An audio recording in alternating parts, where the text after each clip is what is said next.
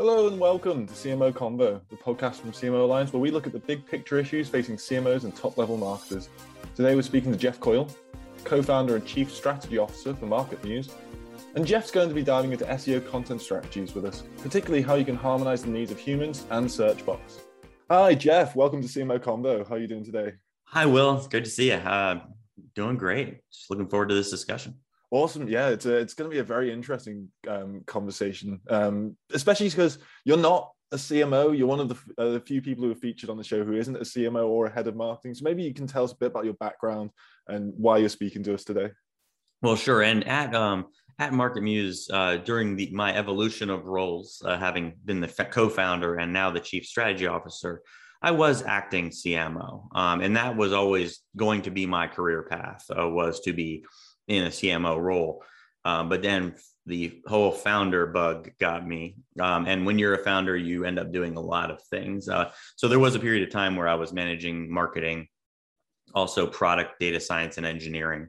My background, I've been in the search engine lead generation, content strategy space for over 22 years, which as scary as that sounds. I went to Georgia Tech for computer science and usability theory, but quickly jumped into a product role at one of the first companies who was selling leads to technology companies. So this was like before people even had content on their websites. Practically, search engines were just kind of becoming a thing. But I studied search engine design and user interface software, and really found myself at a place where they hadn't really, there was owning traffic or managing inbound wasn't really a thing, but I recognized that was going to be a big way for us to grow, and ended up managing all the traffic and lead gen for Knowledge Storm.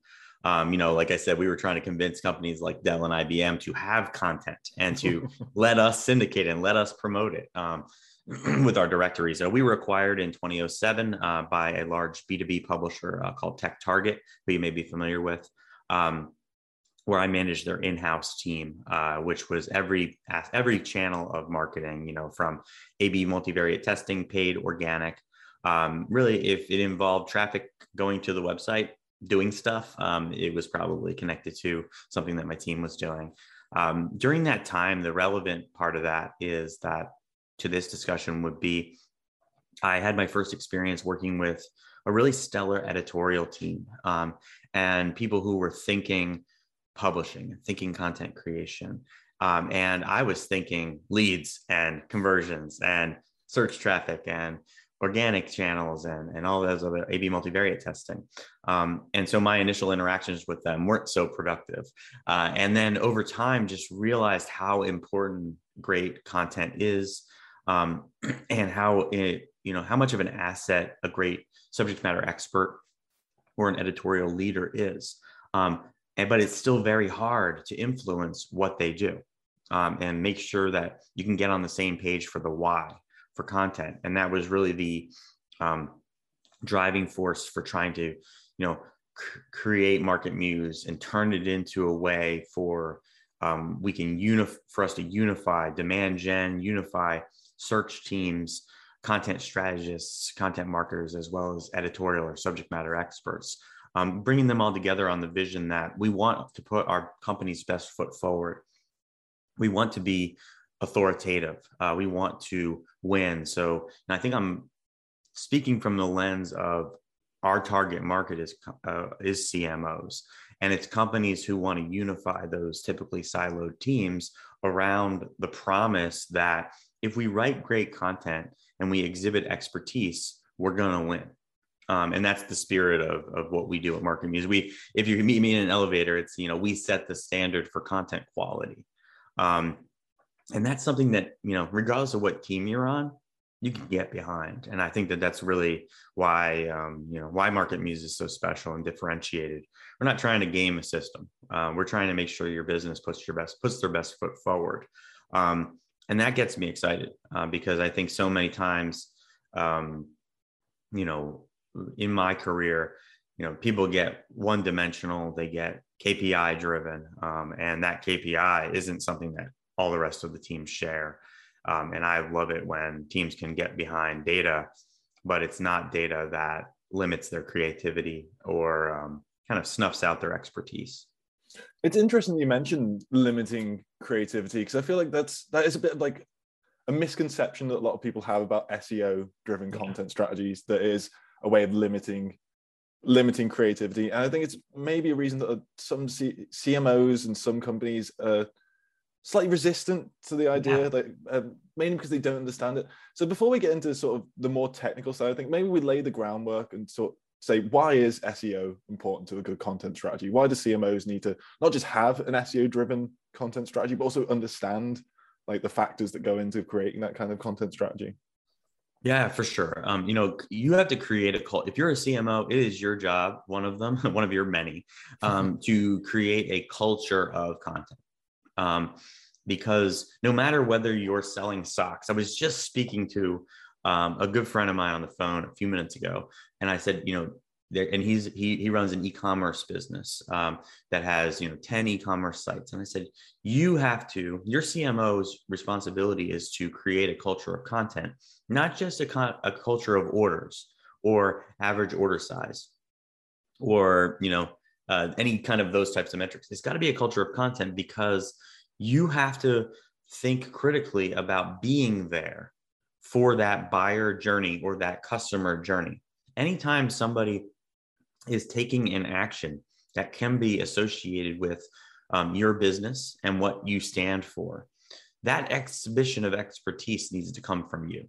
So if you don't support that buyer journey, those people are going to be supported by other things. They might be supported by ads and driven and influenced by ads. It might be driven and influenced by other channels, social media. It might be communities, competitors, right?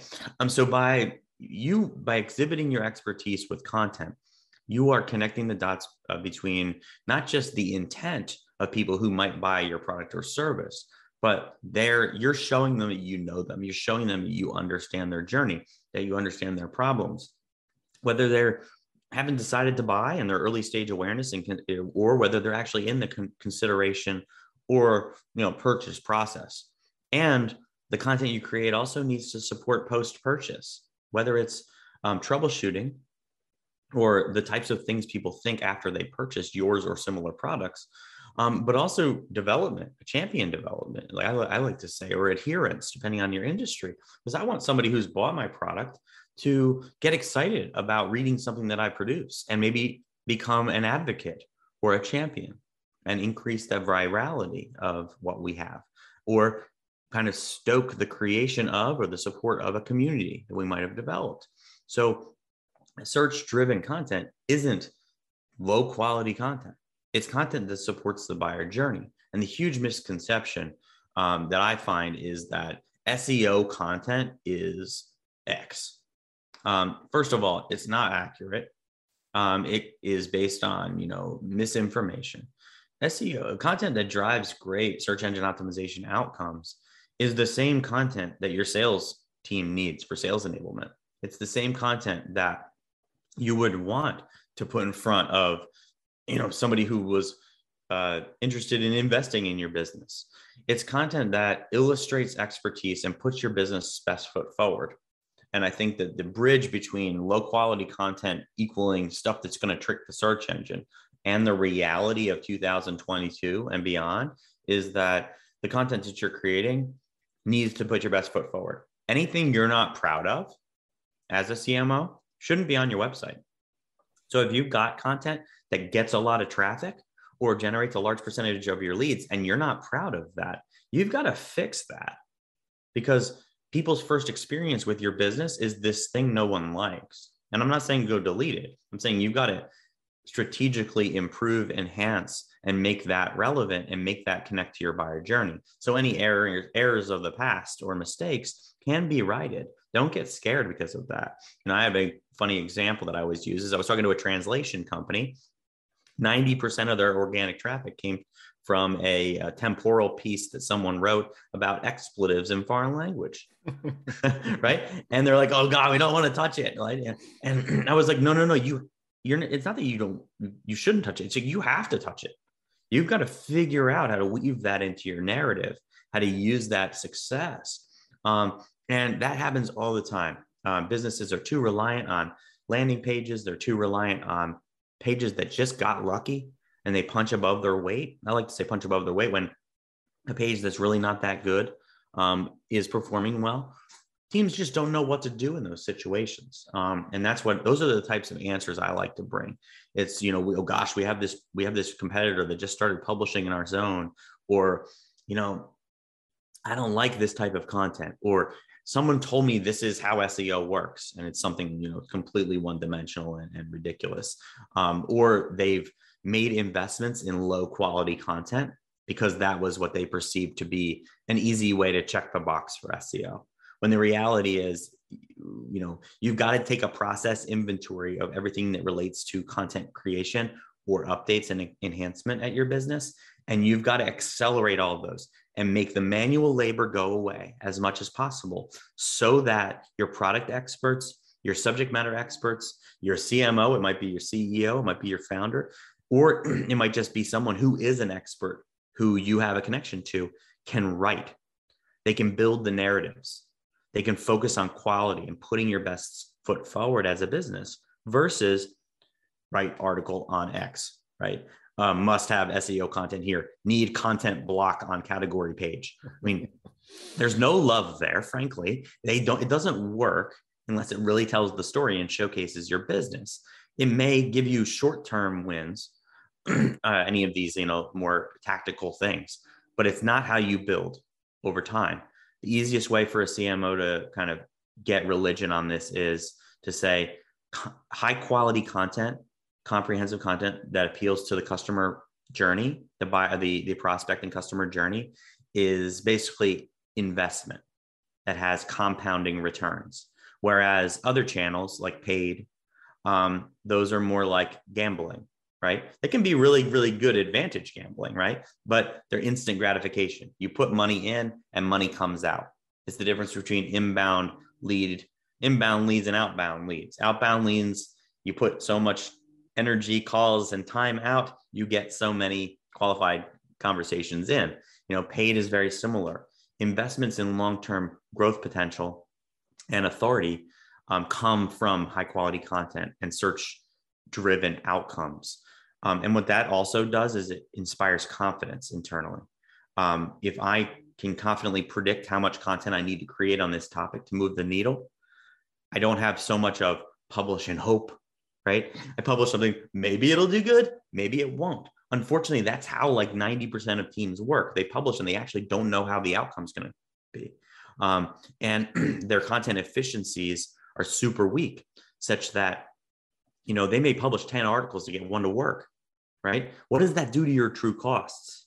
It 10x's them for effectiveness. So let's say you ask a CMO, how much does content cost? I don't know, $300 or $400. Okay. How efficient are you? I don't even know what that means. I'm not measuring that. Okay. Well, how much content do you publish or update, and how frequently do they hit their goals? Our content doesn't have goals. Okay. Let's just say they did. How often does it hit their goals? And they say, 10% after you do the math. Okay. Well, now how much does content cost? And then they're like, oh crap, it's $3,000 to $5,000 per effective page. And then their ears start ringing, and then, they come down. You're like, hey, we've got to make this more efficient. So then everybody's going to be inspired to invest more. I always like to say, if you just have an editorial calendar and you're not having any creative license, well, do your best job with that editorial calendar. Put your best foot forward. Be as performant as possible. The next time that budget hat comes around, you're going to say, hey, look what I did with what you told me to write. Imagine if I could strategically and surgically build additional things onto this, or reactively or competitive driven, how much more successful would be. So I think the biggest misconceptions from CMOs who are struggling at investment is that it's all a reporting game, or it's a bunch of, black box tricks. Reality is it's about partnership building, right? And building great relationships with others so that they will be inspired by your content. And it's about being there for your prospects, and it's about being there for your customers. And every business can get behind that. And it's a shame that there's still a great percentage of, mid-market to enterprise CMOs that see SEO as kind of like this checkbox they reluctantly have to click, right? instead of seeing it as an opportunity to inspire excellence in editorial and storytelling narratives. Awesome, Jeff. Like as a content writer by trade, that is my background. You're singing like the absolute tune that I want to hear right here. Like I've worked with SEO consultants who have just gone on about keyword density is like the main thing to look for, and I was just like, no, that's so like 2008. Like, do we even talk about keyword densities anymore when it comes to SEO? Like, correlations are important, but they're correlations, right? It's, the from an editorial perspective, and this is, the thing that a thing that a Will doesn't want to see, right, is to do something unnatural, right? Why would I do this thing that's unnatural? So how can you frame that data in the form that Will likes? That speaks his language. And I don't mean British English, right? I'm talking about speaks his language, the language of a writer, the language of an expert. And that is inspired by, sometimes finding a blind spot and saying, hey, you wrote this great article about content marketing strategy, but you didn't really get into target audiences and buyer personas. That would be a really great way to enhance that page. And you're like, oh, wow, yeah, I did. I missed that. I would love to do that. Maybe I'll write an entire article about buyer personas too. How would that work, Jeff? I'm putting myself in a box as an SEO for this conversation. And I would go, sweet. Yeah, please do that, because you really know those things. So that's the conversation that should happen. Not, hey, put target audience in this article, the keyword. You see the difference there? Definitely. That's the difference. Right? Answer the question. Hey, when you covered the buyer journey in that same article we were talking about, you didn't really get into early stage awareness. Would you expand on that? Maybe write something about the 3 phases that we use in our sales funnel. Oh yeah, great idea. That's the conversation. So it's more of an organic process. It feels than this kind of like the ticking the check boxes like you were saying before. But I'm betting a lot of our listeners who have seen the title of this episode, heard the intro, and heard the word search bots are thinking, how does search bots make things more organic? Like, surely bringing in more sort of robot components is removing that organic element. So before we get into that, Jeff, I think maybe it's worthwhile to sort of explain what exactly our search bots are to our audience and how they incorporate into SEO strategies. So the 2 things that I would be thinking about from the standpoint of what is a bot is just the anatomy of a search engine. So a search engine is crawling. There's other pieces of it for simplicity, though. It's crawling and indexing. So crawling is an action done by a robot of the equivalent of a bot.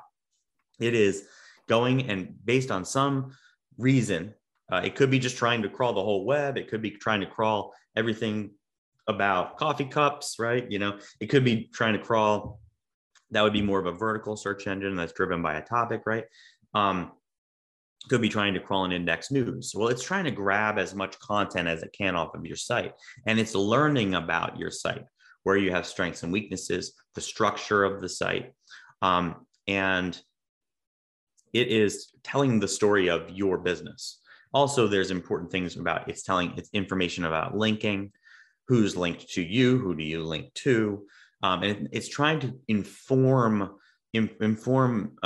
itself about, it's trying to educate itself about who you are, how powerful you are, how authoritative you are on what are you authoritative. So it's important as a content strategist or a CMO to understand that that's happening all the time, right? And are you making sure that bot is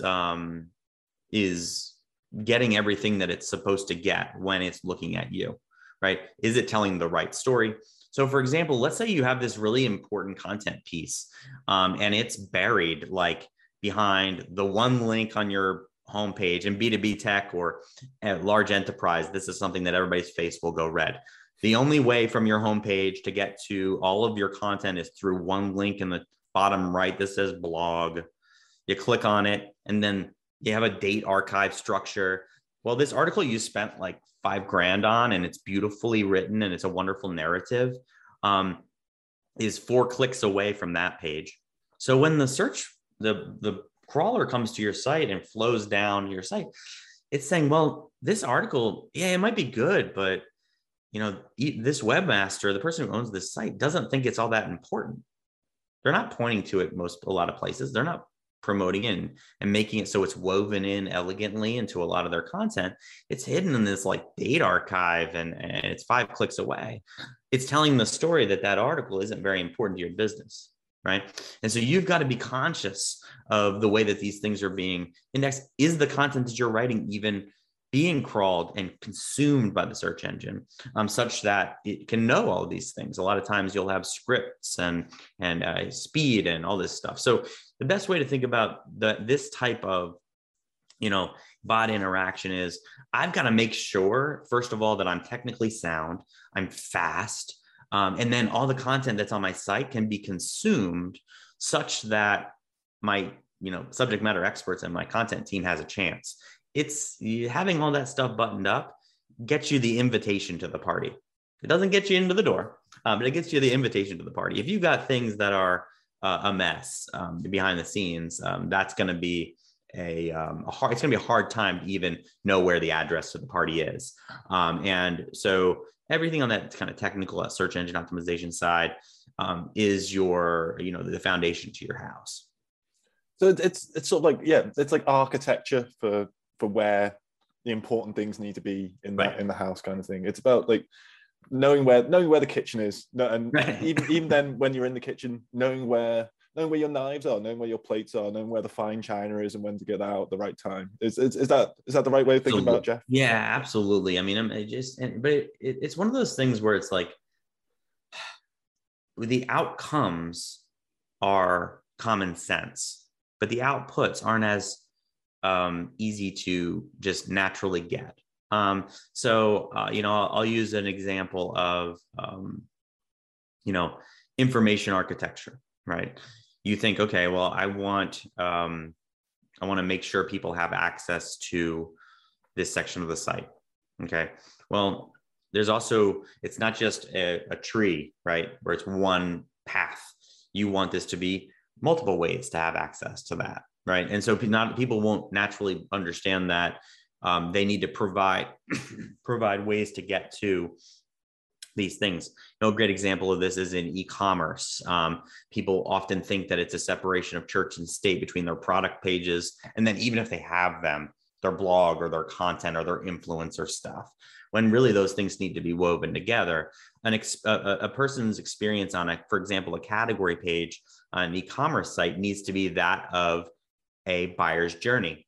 You need to showcase everything you've got.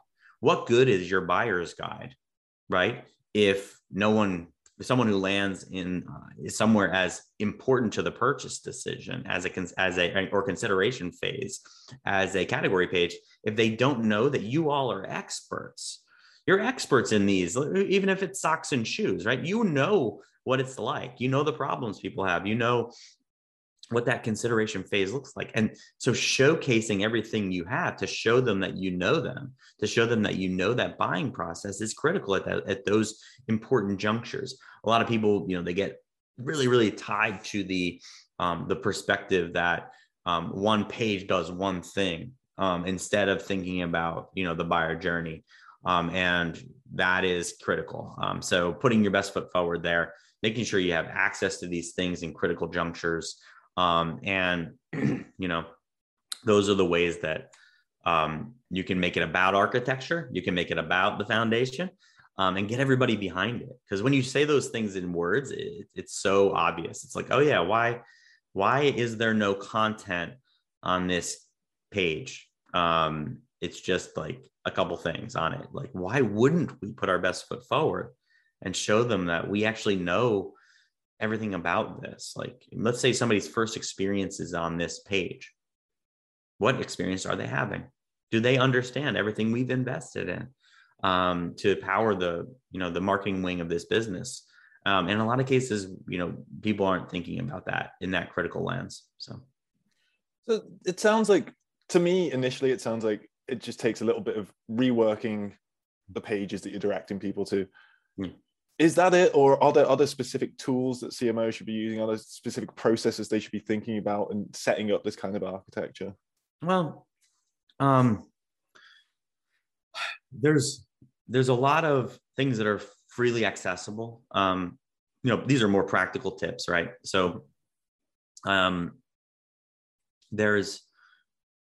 you need to know what you're about, right? You need to know what experience, in this case, search engines have when they look at your site. Fortunately, the two most prominent search engines being in Google, and depending on where you're located, even Yandex, Baidu have their own versions of these things. But Bing Webmaster Tools and Google Search Console, which used to be Google Webmaster Tools, give you a lot of information about what experience they're having with your sites, and it's free. And so that is something that is critical for you to get in place and be monitoring and managing. Someone needs to be responsible, if you're a CMO, of those instances and reporting what those things are reporting. Other things that you might want to think about, depending on the size and structure of your site, are how important do you want content to be? How much knowledge do you have that's predictive, that relates to content creation and content updates? It's not just your content management system. It's the information that informs research, informs prioritization, and also what tools or data sets do your strategists have, do your writers have, or do your writing resources have, or do your search engine optimization professionals have? I like to say, from a tech stack perspective, be thinking about something that's going to ensure that there are no manual processes that are kind of done only out of someone's brain. That's a bad thing, right? You've got to, if it's just coming out of that, first of all, it's not repeatable, it's not scalable, and it's not supported by any sort of data point. So that's like rolling dice. If you're rolling dice, make sure you know how often you're rolling dice, and you're okay with that. If you believe there's an art, great, creative only. But I like to make sure that my creative team members, my beautiful narrative creators, my beautiful writers, my graphic artists and such, that they're not doing manual labor on things that they're not good at. And a lot of times we're asking writers to do keyword research. We're asking writers to be SEOs. We're asking SEOs to be writers. We're asking demand gen people to write copy. And none of that stuff should be happening. So doing a process inventory, seeing where you're doing manual labor is step one. Step two is do a process inventory. And are any of your best practices or processes done with if-then statements or rule-based? Document those too. Those things should be automated and improved with artificial intelligence and machine learning. And that's what makes people's eyes glaze over. But that's the reality. Nothing you do, if you have a 5-year-old process, it's not optimized. So basics for a CMO: how do you decide on what you're going to write, create, or update? Are you using data for that? What data points are you using? How are you qualifying leads? Are you doing it predictively with AI, or are you doing it manually with rules? How are you measuring your lead nurturing campaigns, or how are you measuring the performance of your newsletters or things like that? What of that is manual? And you've got to figure that out, and so that the outcomes are going to be that you don't have people doing work that is suboptimal, or more like a hit and hope, or a dice roll. And then when you get to that, you get unification between the teams, because they all then want to contribute. If everybody wants to jump on the bus when it's super successful. You'd be really, really excited and interested to hear that our content team bats 50%, right? Well, guess what? A lot more people on your team are going to want to give you content ideas. They're going to want to, be part of this process. Maybe your CEO wants you to interview him or her to, to guide some of this stuff or update content. So bring the wins to the team and show them that they can be involved. You're going to end up with a higher quality, a more unified group. And people think, oh gosh, I don't have any time for that. Okay, well, do you have time to talk? Because I got transcription. I'm a great editor. I'm a great writer. So when, I'm thinking about how do we get departments around this, is to say, well, here's our wins. Here's where we're able to integrate it against our stack. Technologies, though, there's so many. I would just make sure how confident you are in the way that your analytics are set up, whether you're using Google Analytics or other, your webmaster tools and Search Console is all in place. It's telling you actionable data. And then if you do need more, start thinking about competitive analysis platforms, content strategy, content intelligence platforms. The way that I like to think about it is if you're investing more than one headcount in a particular channel, there's likely a software product that will make that person twice as effective. And so that would, if I have 3 writers or content team members, they could probably be made twice as effective with proper software, and then happier. So I like to take that if I'm a CMO and think, okay, here's a channel that I'm working on. Here's the technology behind it, process inventory, and then, go from there. Ask all of your team members. If you're a CMO, ask all your team members, what are their manual processes? What are the processes that they hate? What are the processes they're doing that they're not good at? And ask really for frank responses. And what you'll see is that in a lot of cases, people feel about search engine optimization that, they need a keyword research tool and they need a competitive analysis tool, and that's it. Okay, well, how are you deciding what you're doing next? How are you prioritizing projects? How are you predicting the upside potential of those projects? That's when you start thinking about better tooling and using artificial intelligence to kind of advance the predictive nature of the return on investment of those things. You can't set your watch to, hopes and gambles. And if you're a business of any size, you shouldn't want to. You shouldn't want to, but as you said at the beginning of this conversation, paid gives instant gratification, yep, whereas SEO is a slow burn.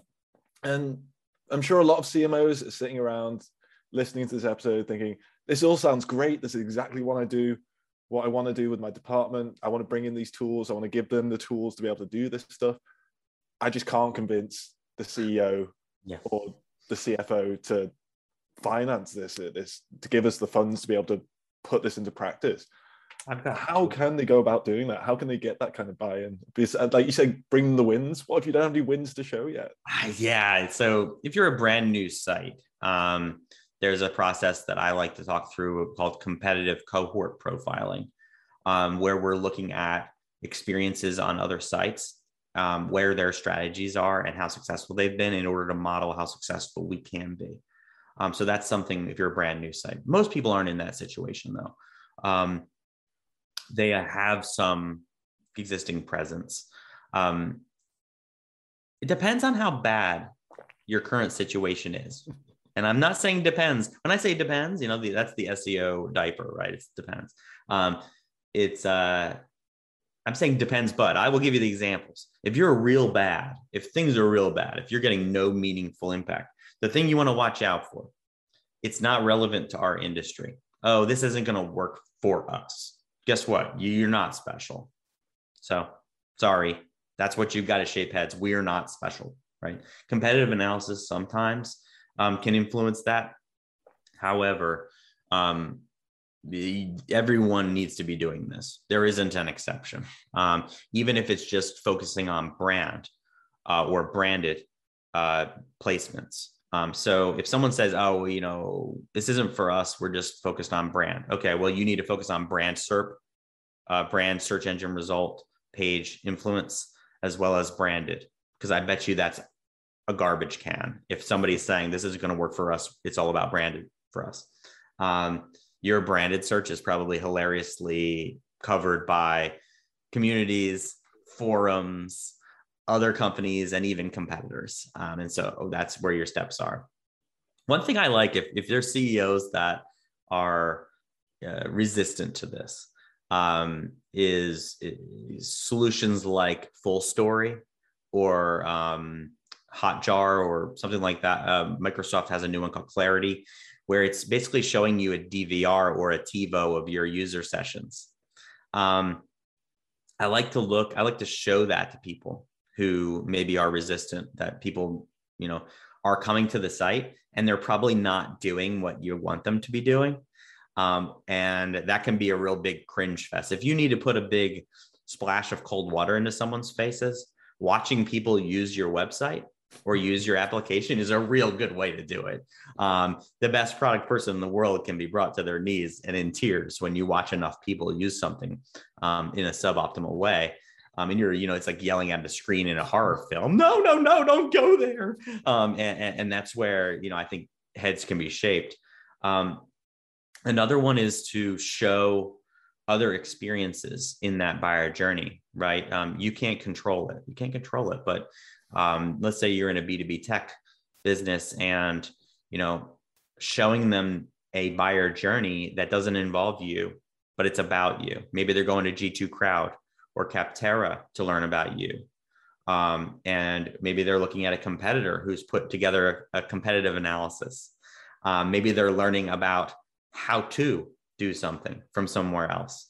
And you weren't even involved in that, and saying to them, how do you expect us to be there at the bottom of the funnel if we weren't there for them at the top of the funnel? How do you expect us to be the one that gets the sale when we weren't exhibiting expertise before they knew they had a problem? And that question resonates. It's to say, why do you think we deserve to win here? Why do you think that this is going to be their purchase decision when we haven't informed it? And that shapes heads. They recognize that, writing an article that defines what is CRM, that article doesn't convert to $100,000 software sales, but it's really important to Salesforce to own that. And you can take that to the bank. It sounds to me like the biggest problem is making assumptions about your customers, making your assumptions about how they behave, making assumptions about your own worth as a brand and an organization. Like if you think, oh, our product's so good, we don't need to do SEO, we don't need to do content. It's like, how do people know that your product is good? How can they trust that product is good? And that's when content and SEO comes in. Yeah, I mean, that is a marketing channel, right?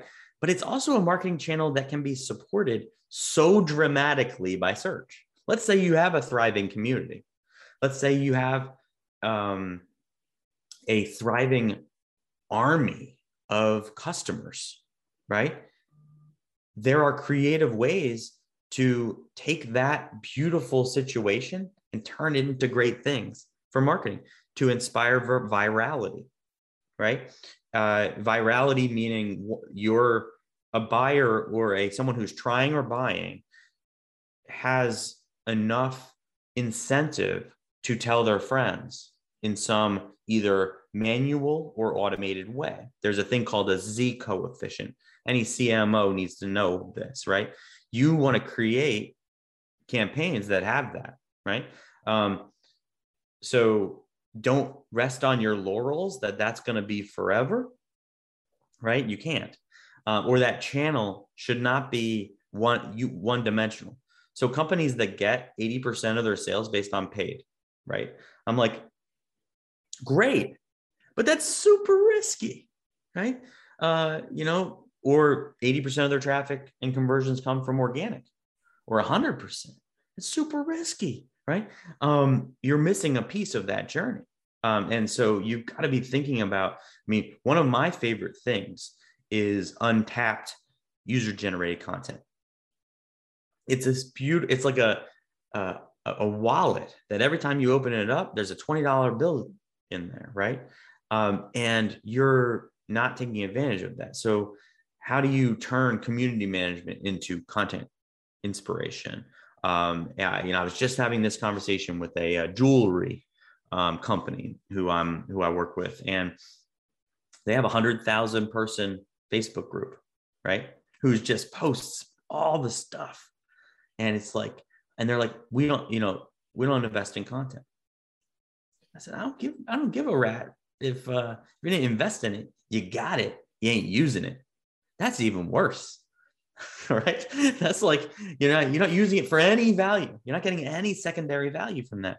So when someone goes and looks for, 2-carat engagement ring, right? They find 4 of your competitors and not you. And you've got this thriving Facebook group. Good for you, bro. Right? But you could have been there. You could be doing, because everyone trusts you with that, and you weren't there. And it's so powerful, UGC as well. Like it's one of the, in B2B, it's one of the most trusted forms of content for buyers. For B2C, I feel like everyone trusts user reviews more than do with like standard press or like internal content. So having a content strategy that's backed up by UGC, that's really powerful. That's a very powerful thing. Well, and the common misconception, and this one, really think about it, is that those entities don't invest in search and content. Those entities are not solely UGC. I can say that confidently because they're all my customers. All right. And I used to work for one, right? A publisher in that space. They invest in buyer journey. They invest in ways to get the most out of those UGC items. Think about the FBA market, the Amazon FBA market. It's one of the most frothing industries in the world. I think there's been something on the order of like $100 billion in venture investment in the space. A great deal of the sites that power those are review sites and product sites. And, where's the revenue come from on many of the most popular publishers? It comes from writing journalistic review content, not just user generated. So what are you doing in that space? What is your business doing to invest in those things? And why do you need, right? Do you need to say, okay, well, we need a certain number of leads from this? Cool. Write it down, set that bar, and then go invest in ways to get there. And that's where I feel like search is underinvested in, because the perception is that it's hard. Perception is that it's not for us, or that it yields low quality user experiences. And none of those things are true. Those things are true if you plan to do this and go, yay, and then crash. Like, most case studies that involve kind of like, here's my hot tricks, I call them touts, in the sports betting world, the tout is the person that tells you that they've got the pick of the week, right? Well, there's that in the search game, right? We got to get my course. We're the pick of the week. Here's the trick you need to do today, right? But the sites that they use as examples when that trick is all that's employed go like this, and then they crash. You hear about them when they go like this. They don't talk about it much when it goes like that. You're building a compound interest formula. I'll tell you what, though, if you've got an existing site, here's your trick of the week. I'm just kidding. That was just nice and ironic. If you've got an existing site, sometimes you can find some quick wins. Those quick wins are going to be really, really obvious after someone tells you what they are. But it might be a page that just needs to be updated, or where you have existing authority and you've got to go invest in a great article to, pass through that and like say, hey, we own this space because of all the work we've done. We spent 10 years building this B2B brand. Obviously, we're going to own something. We own this brand, this topic. We don't have a great guide on it. We don't have a guide for this industry. Let's go write that. Those are going to be quick wins. So it's a long-term investment, but if you've got any existing brand or any existing site, there's probably a few low-hanging fruit things out there that you can knock out illustrate that this is worth investing in quickly. It's not just foundation building. I mean, building foundations is boring, right? You know, it's like, oh gosh, you know, how many home builders, you know, put the amazing foundations that they build, right? It's about the decorations. It's about the kitchen, right? So, you know, you'll have some finishes and kitchens out there for you. And a lot of times it's as simple as updating a few pages. Sometimes it requires a little bit more work. Sometimes it requires a lot of work. But just take that into consideration. It's not about, it's not really about that short-term gratification. If you need it though, there's probably be a few things you can get away with. In some cases, there's a lot of things. If your site's been through 10 migrations and you haven't focused on search, or you just switched CMSs and you didn't have somebody managing that migration, or you think you've been hit by a penalty, or, you know, you've gone through some sort of trauma in the past, well, there's a lot of instant gratification out there if you fix all that stuff. That's just something to think about. Awesome. And I think that's probably something that our audience can think about to wrap up this episode, Jeff, because I think we've covered a fair bit there, and it's all been really great stuff and really useful stuff. Thank you for joining us today, Jeff. Thank you for being a part of CMO Convos. And thank you for listening, audience. We'll be back soon with another CMO Convo. Yeah. Can I do a quick plug? Oh, go for it. All right, great. Yeah. So by the time this launches, we'll have relaunched our subsidiary brand, GrepWords. If your business is doing business intelligence for using keyword data, if you're doing analysis of search engine results pages, and you need to do that at scale, or you want to bring data in-house, or you're already buying data, that type of data, please check it out, GrepWords, GrepWords.com. And Market Muse, we'll have just launched our new keyword research solution and topic analysis solution built into our platform. We have a free version. And you can also look at our self-service solution is now available. There's some really solid promo codes. Shoot me a note, Jeffrey_Coyle on Twitter, or Jeff@marketmuse.com. Tell them that you heard me on this podcast or this webinar, and I will shoot you a promo code. Awesome. There you go. He's giving you the advice. He's giving you the tools to do it. Thank you very much, Jeff. Thanks so much.